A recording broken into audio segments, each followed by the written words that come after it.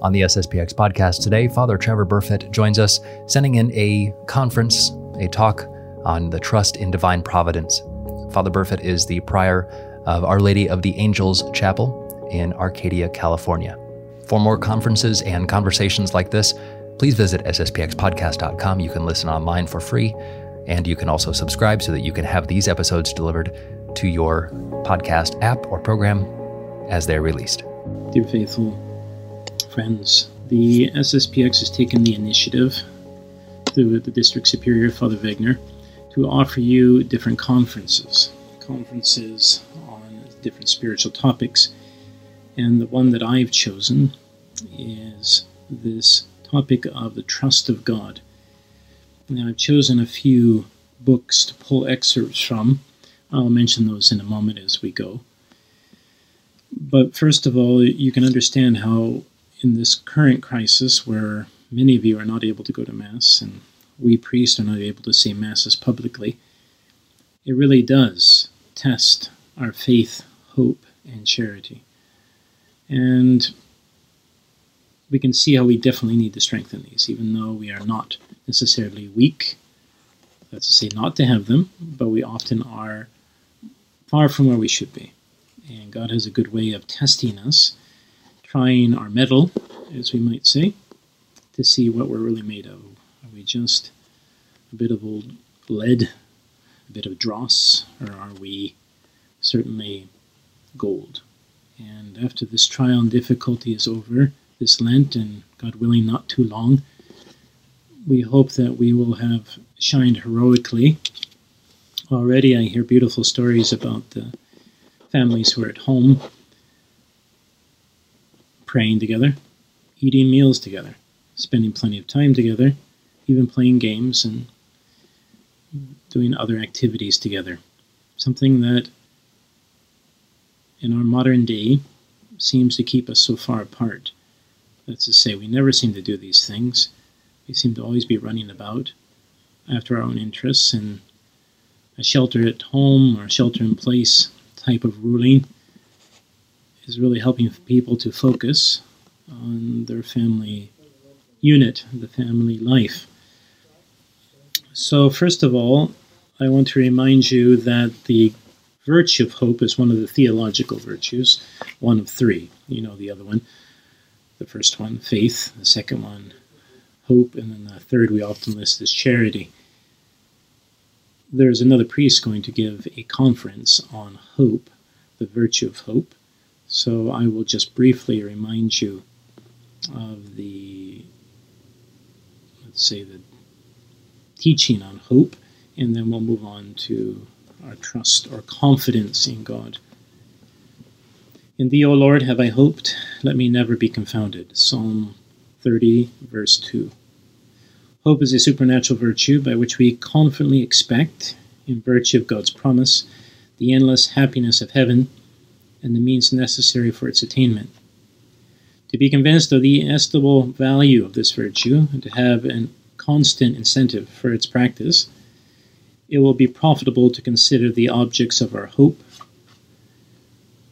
to see how it works in our lives. You already know about the very word confidence, which is another word we use for trust in God, that it's based on our faith.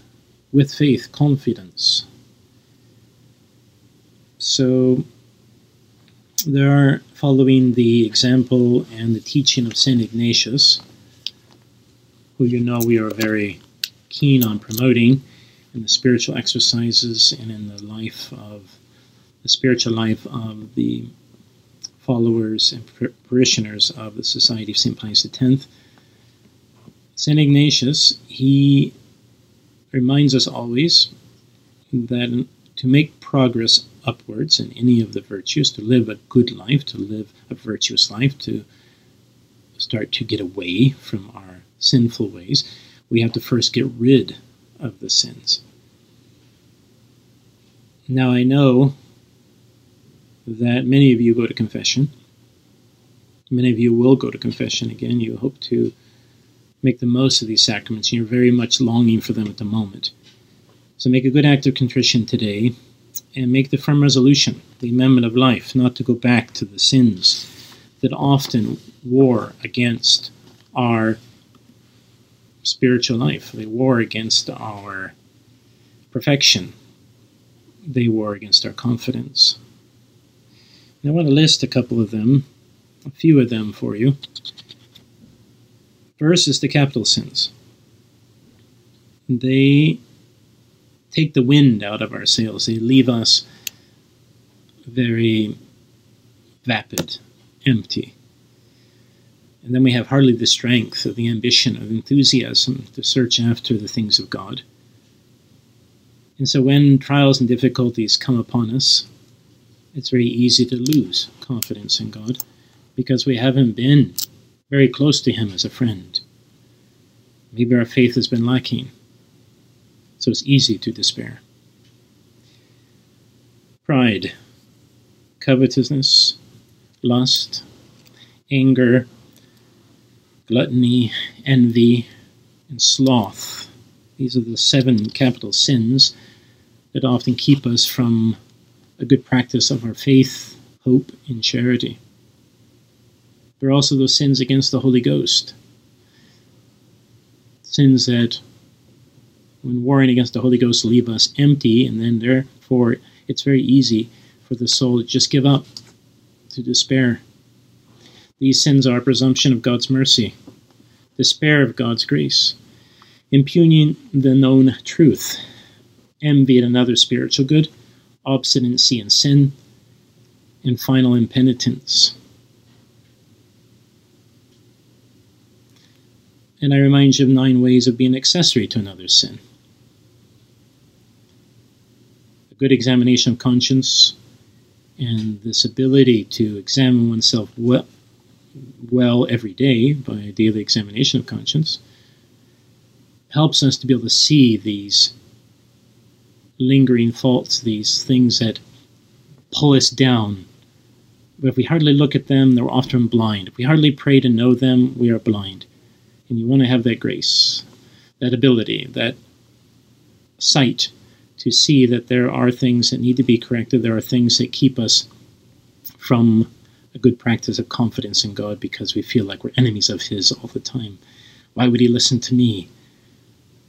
And then maybe even seeing everything bad that happens to us as a punishment for our sins, rather than a test of virtue or a strengthening that should come.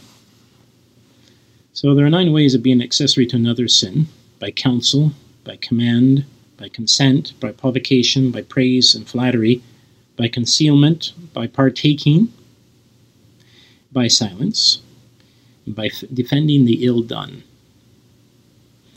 So again, I think it's very important to remember these sins in particular that immerse the soul in such a darkness, a blindness, a distancing from God, that it is hard for the soul to progress. And then when a trial comes along, it often gives up or turns away from God or blames God, even blasphemes against Him. It's quite shocking, but it can happen so easily. In the spiritual teaching of Father Louis Lallemant, properly said, I suppose, he says, God alone can make us happy. There is a void in our heart which all the creatures united would be unable to fill. God alone can fill it, for He is our beginning and our end. The possession of God fills up this void. It makes us happy. The privation of God leaves us in this void and is the cause of our wretchedness. Before God fills up this void, He puts us in the way of faith, with this condition, that if we never cease to regard Him as our last end, if we use creatures with moderation and refer to His service, the use we make of them, at the same time contributing faithfully to the glory which is to His will to draw from all created beings, He will give Himself to us to fill up the void within us and make us happy.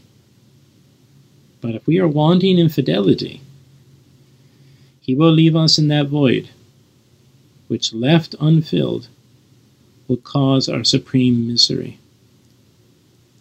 Creatures desire to take the place of our last end, and more than all, we desire to be our own last end. A creature says to us, "Come to me, I will satisfy thee." We believe it, and it deceives us. Then another and another holds the same language to us, and deceives us in like manner, and will go on deceiving us all our life long. Creatures call to us on all sides, and promise to satisfy us. All their promises, however, are but lies, and yet we are ever ready to let ourselves be cheated.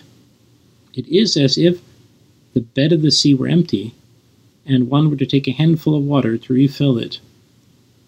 Thus we are never satisfied, for when we attach ourselves to creatures, they estrange us from God, and cast us into an ocean of pain, trouble, and misery. Elements are inseparable from the creature, as joy, peace, and happiness are inseparable from God. Again, I read that last line. Elements as inseparable from the creature, that's to say, pain, trouble, and misery, as are joy, peace, and happiness inseparable from God. And that's what we want. In all the trials and difficulties and tests we have to undergo, let us keep our peace, joy, and happiness. It's truly a sign of those who are united to God.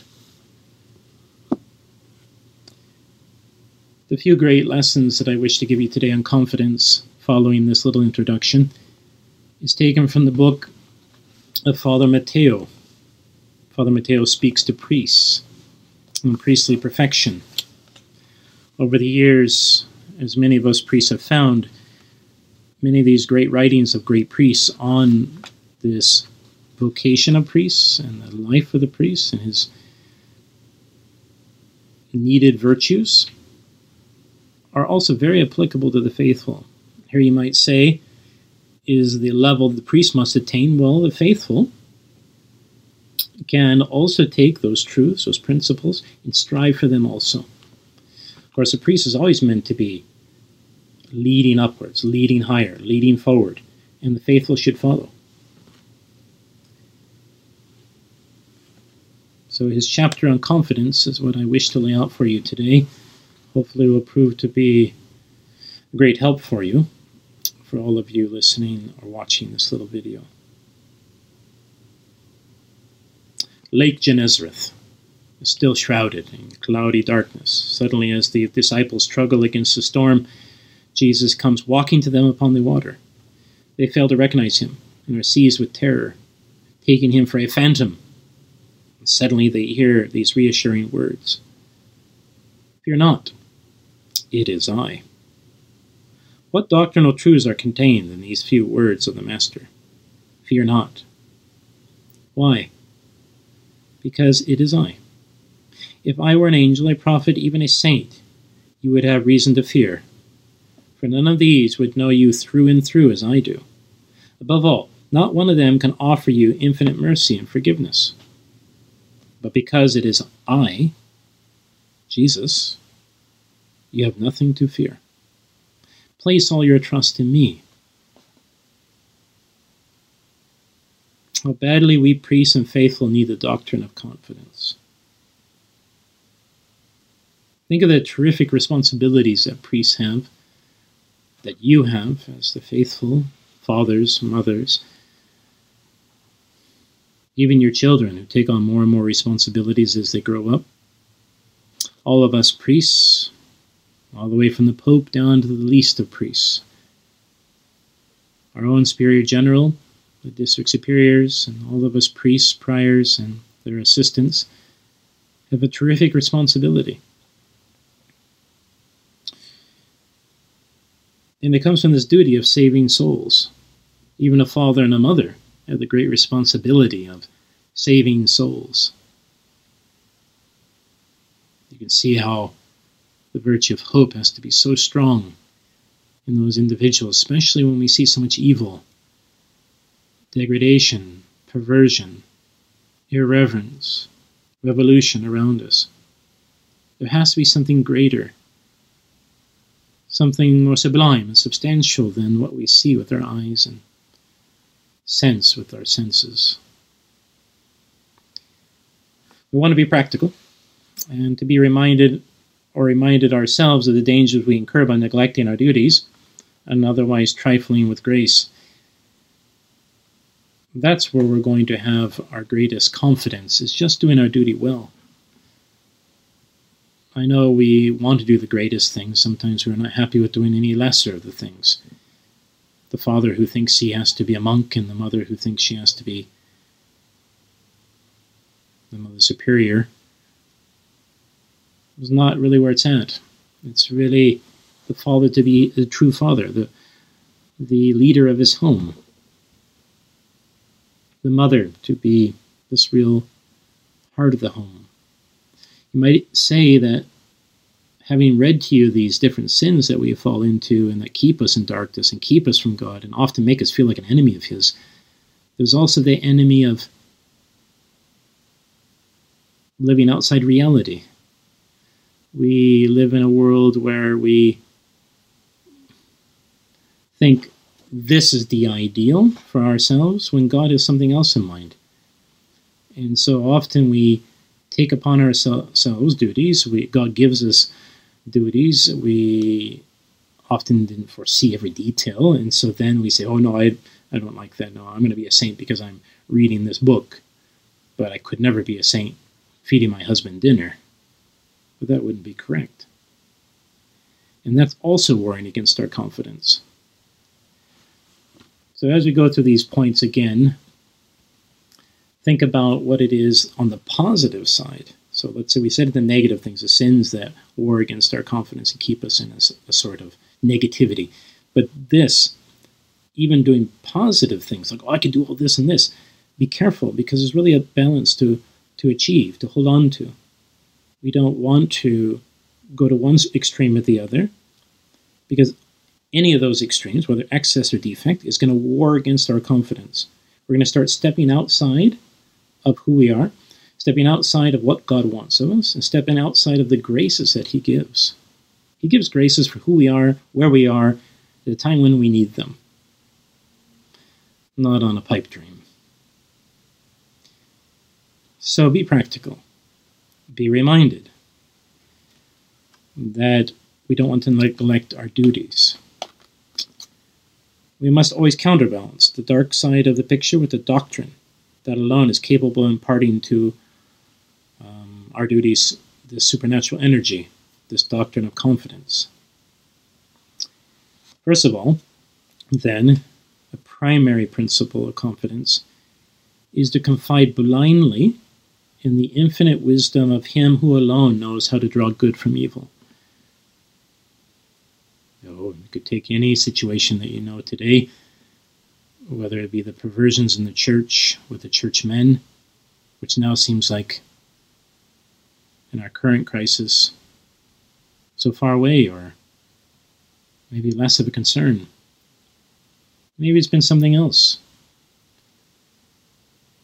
The errors of Vatican II. Although those things still exist, we are not completely out of the woods with them.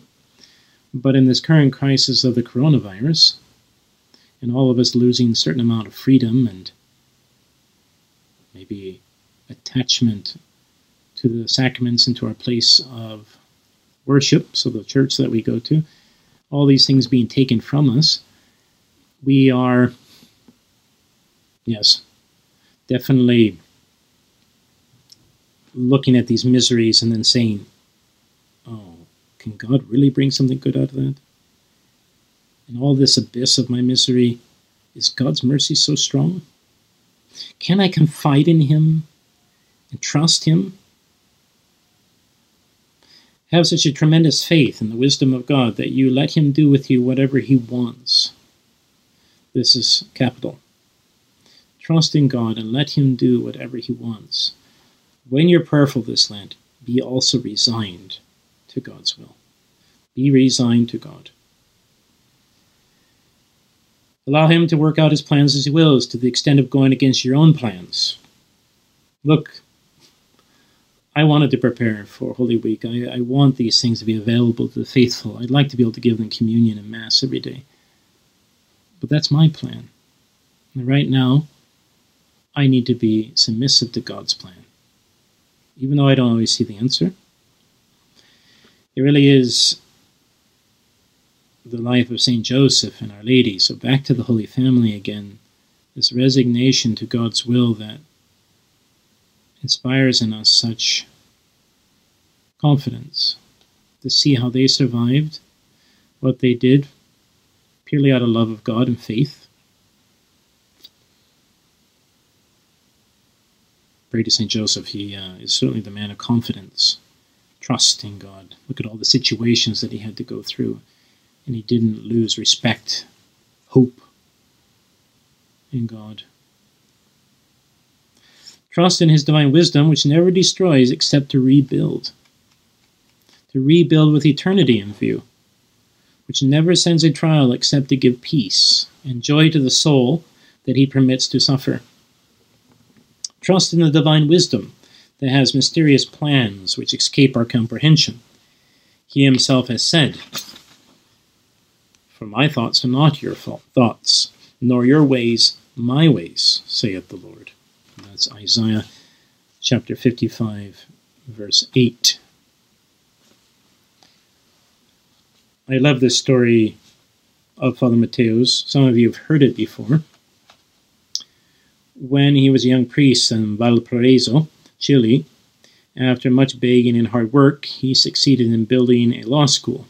And 3 months after its dedication, in 1906, an earthquake leveled it to the ground. At the time, he was tempted to ask, why? Why did you allow this to happen? This was for you and your glory. He wanted it for God. It wasn't for himself. He thought he was doing this for the glory and the honor of God. Why? But he says, I did not, and today I know the reason God permitted this catastrophe. So he didn't question God. He may have had this why, but he didn't act against God. He, even to this day, as he said when he's writing the book, he didn't question God permitting this catastrophe. Had it not been for the earthquake, he says, I would not have had the great privilege of becoming a worldwide preacher of the merciful love of the Sacred Heart. What marvels are being accomplished daily by God's wisdom. Eternity will be all too short to thank and praise God, his infinite wisdom. The second principle of confidence is the infinite justice of God. You know that saying from our Lord, justice is mine, saith the Lord, and I will repay. He's the one who's going to take revenge if needs to be, to avenge what's needed. We can paraphrase these things and use them to our, confidence, for our trust. But strictly speaking, he knows how these things will all play out.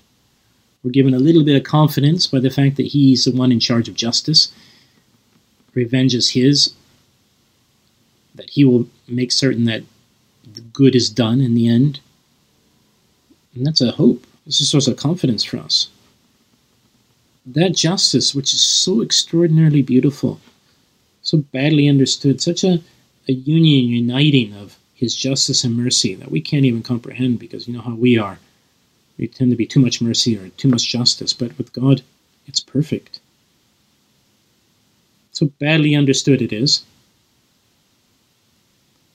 Even by the most educated Catholics, they hardly understand this extraordinarily beautiful justice. There are many who look upon the justice of God as synonymous with punishment and hell. It's all too common to attribute damnation to justice and salvation to merciful love. Yet the truth is that there are as many souls in heaven because of God's justice as because of his love.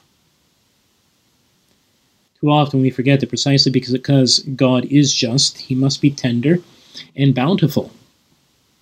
That wonderful little theologian, Saint Therese, understood this when she wrote, "I trust his justice as much as I do his love." Quite the contrary was the statement of a converted sinner who, in his happiness at being restored to the friendship of God, from whom he had expected nothing but punishment, he made this classical remark to Father Matteo. Fortunately for me, God is unjust. Otherwise, I wouldn't be here. Yes, fortunately for us, we shall one day be judged, not by an unjust judge, but by a judge of infinite justice, who knows and weighs all the evidence, who, unlike men, is able to distinguish between ignorance, weakness, and malice, who consequently never makes a mistake, and his decisions are always just because they are based on infinite wisdom.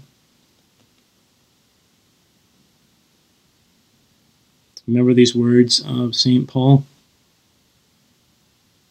"There is laid up for me a crown of justice, which the Lord, the just judge, will give to me in that day." Notice that St. Paul does not appeal to the Savior of mercy, but to the judge of infinite justice, claiming the crown he has promised, in which he says he owed him in his strict justice. That verse is taken from 2 Timothy chapter 4, verse 8.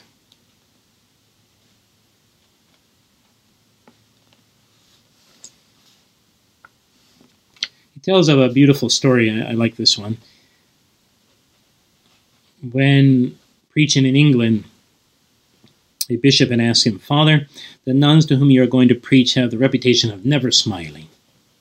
If you can change this Jansenistic spirit, it will be the greatest thing you have ever done." On my way to the convent, he says, I wondered what I could do to break the ice. I hit upon a scheme. As soon as a sad-looking portress opened the door, I told her to inform Reverend Mother I wish to speak to the entire community in the chapter room at once.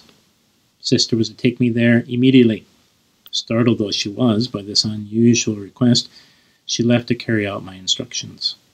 Standing in the back of the chapter room, I watched the nuns file in, one by one. They were indeed a sad-looking group, and the saddest of all was the Reverend Mother. When all were assembled, I pretended to want to leave, saying I had made a mistake, that I was told by the bishop I was going to preach to a community of sisters. "Well, what do you think we are?" demanded the superior, rising to the bait. Then I struck home. "You're not sisters. You are a community of war widows, mourning the loss of your husbands." Startled sisters raised their eyes in surprise. Then someone laughed, and the entire group burst out laughing. Seizing the opening, I proceeded then and there to give them a badly needed lesson on joy and happiness, on trust and confidence in religious life. Later, the bishop told me that is one of the greatest miracles I have ever heard of. A third principle or reason that we should have confidence in God, in the Sacred Heart of Jesus, is because of his infinite love for us. Rare indeed are those who can say with St. John, "And we have come to know and have believed the love that God has in our behalf." Imagine that, to really come to know the love that God has for us. Maybe it's such trials, tests of our virtue, that will help us to see that. Yet, God is nothing but love. And Jesus is love. You know that. God is charity. When he commands, when he forbids, when he rewards, when he corrects, when he punishes, it is always the heart of Jesus manifesting itself. Even the severity which God sometimes displays on earth is only the proof of his infinite mercy. Again, even the severity which God sometimes displays on earth is only the proof of his infinite mercy. It is his heart chastising in time that he may save in eternity. That is why the rigorous justice in this world is in reality infinitely tender and merciful, for it often spares us a terrible purgatory and even hell itself. Here's an example. The priest was severely punished by his bishop, even though his guilt was not fully proved. Everyone agreed the punishment was too severe, and friends of the priest all feared a violent reaction, but the excessive severity proved to be a boon. It opened his eyes. He acknowledged his wrong, accepted his penance, and made reparation for the harm he had done. He became a fervent priest and often thanked the divine mercy that inspired the severity of the bishop. So in our own case, is it not true that as we look back, our physical and moral trials, the bitterness we often had to suffer, the contradictions we often have or met with, have all been permitted by divine providence and have proved to be blessings in disguise, gifts of the loving heart of Jesus. Dear faithful, this next paragraph of Father Mateo certainly applies to all of us. You will never make a mistake when in your darkest and most painful hours, whether it is a question of your own interior life or your work for souls, if you show a blind and unshakable trust in the heart of Jesus. So let us strive for a loving confidence. It's not a virtue for those confirmed in grace. Remember, hope is for something to attain. We're not there yet. So let us have a loving confidence following this virtue of hope, this theological virtue. We are those striving to become holy, who are fully conscious of the fumus peccati, this residue of sin that comes from original sin. We know of our potentiality for sinning. We have to have trustful love, or loving confidence. And we know this is above all for the weak who want to become strong, for those who know that their sinfulness by painful experience is so blaring, but who, in their humility, sincerely wish to react against the current of human nature that would drag them down. Here's a beautiful quote of Saint Therese of Lisieux. It's not because I have been preserved from mortal sin that I go to God with confidence and love. I feel that even if I had committed all possible crimes, I should lose nothing of my trust. But with a heart broken with sorrow and repentance, I should throw myself in the arms of my Savior. I know how he cherished the prodigal son. I have heard his words to Mary Magdalene, to the woman taken in adultery, and to the Samaritan woman. No one would be able to frighten me, for I know what to expect from his love and mercy.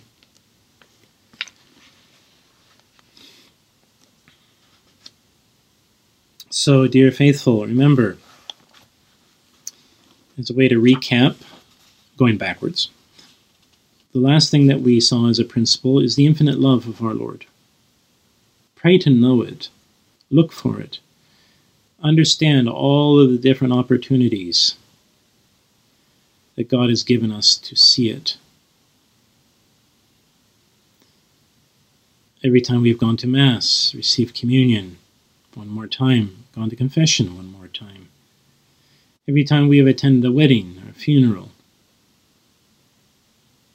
Or maybe it's more basic things of nature. We always see the love of God for us. It's one of the most famous conferences that I think every retreat master should preach in the exercises of St. Ignatius, the golden staple, that which holds everything together, the contemplation on the love of God. That gives us the greatest confidence. Then, as you know, one of the principles, the second source of peace and confidence that I've given you is this justice of God, that his justice is perfect, completely conjoined, united with his mercy. It's never that of a tyrant, that of a despotic person.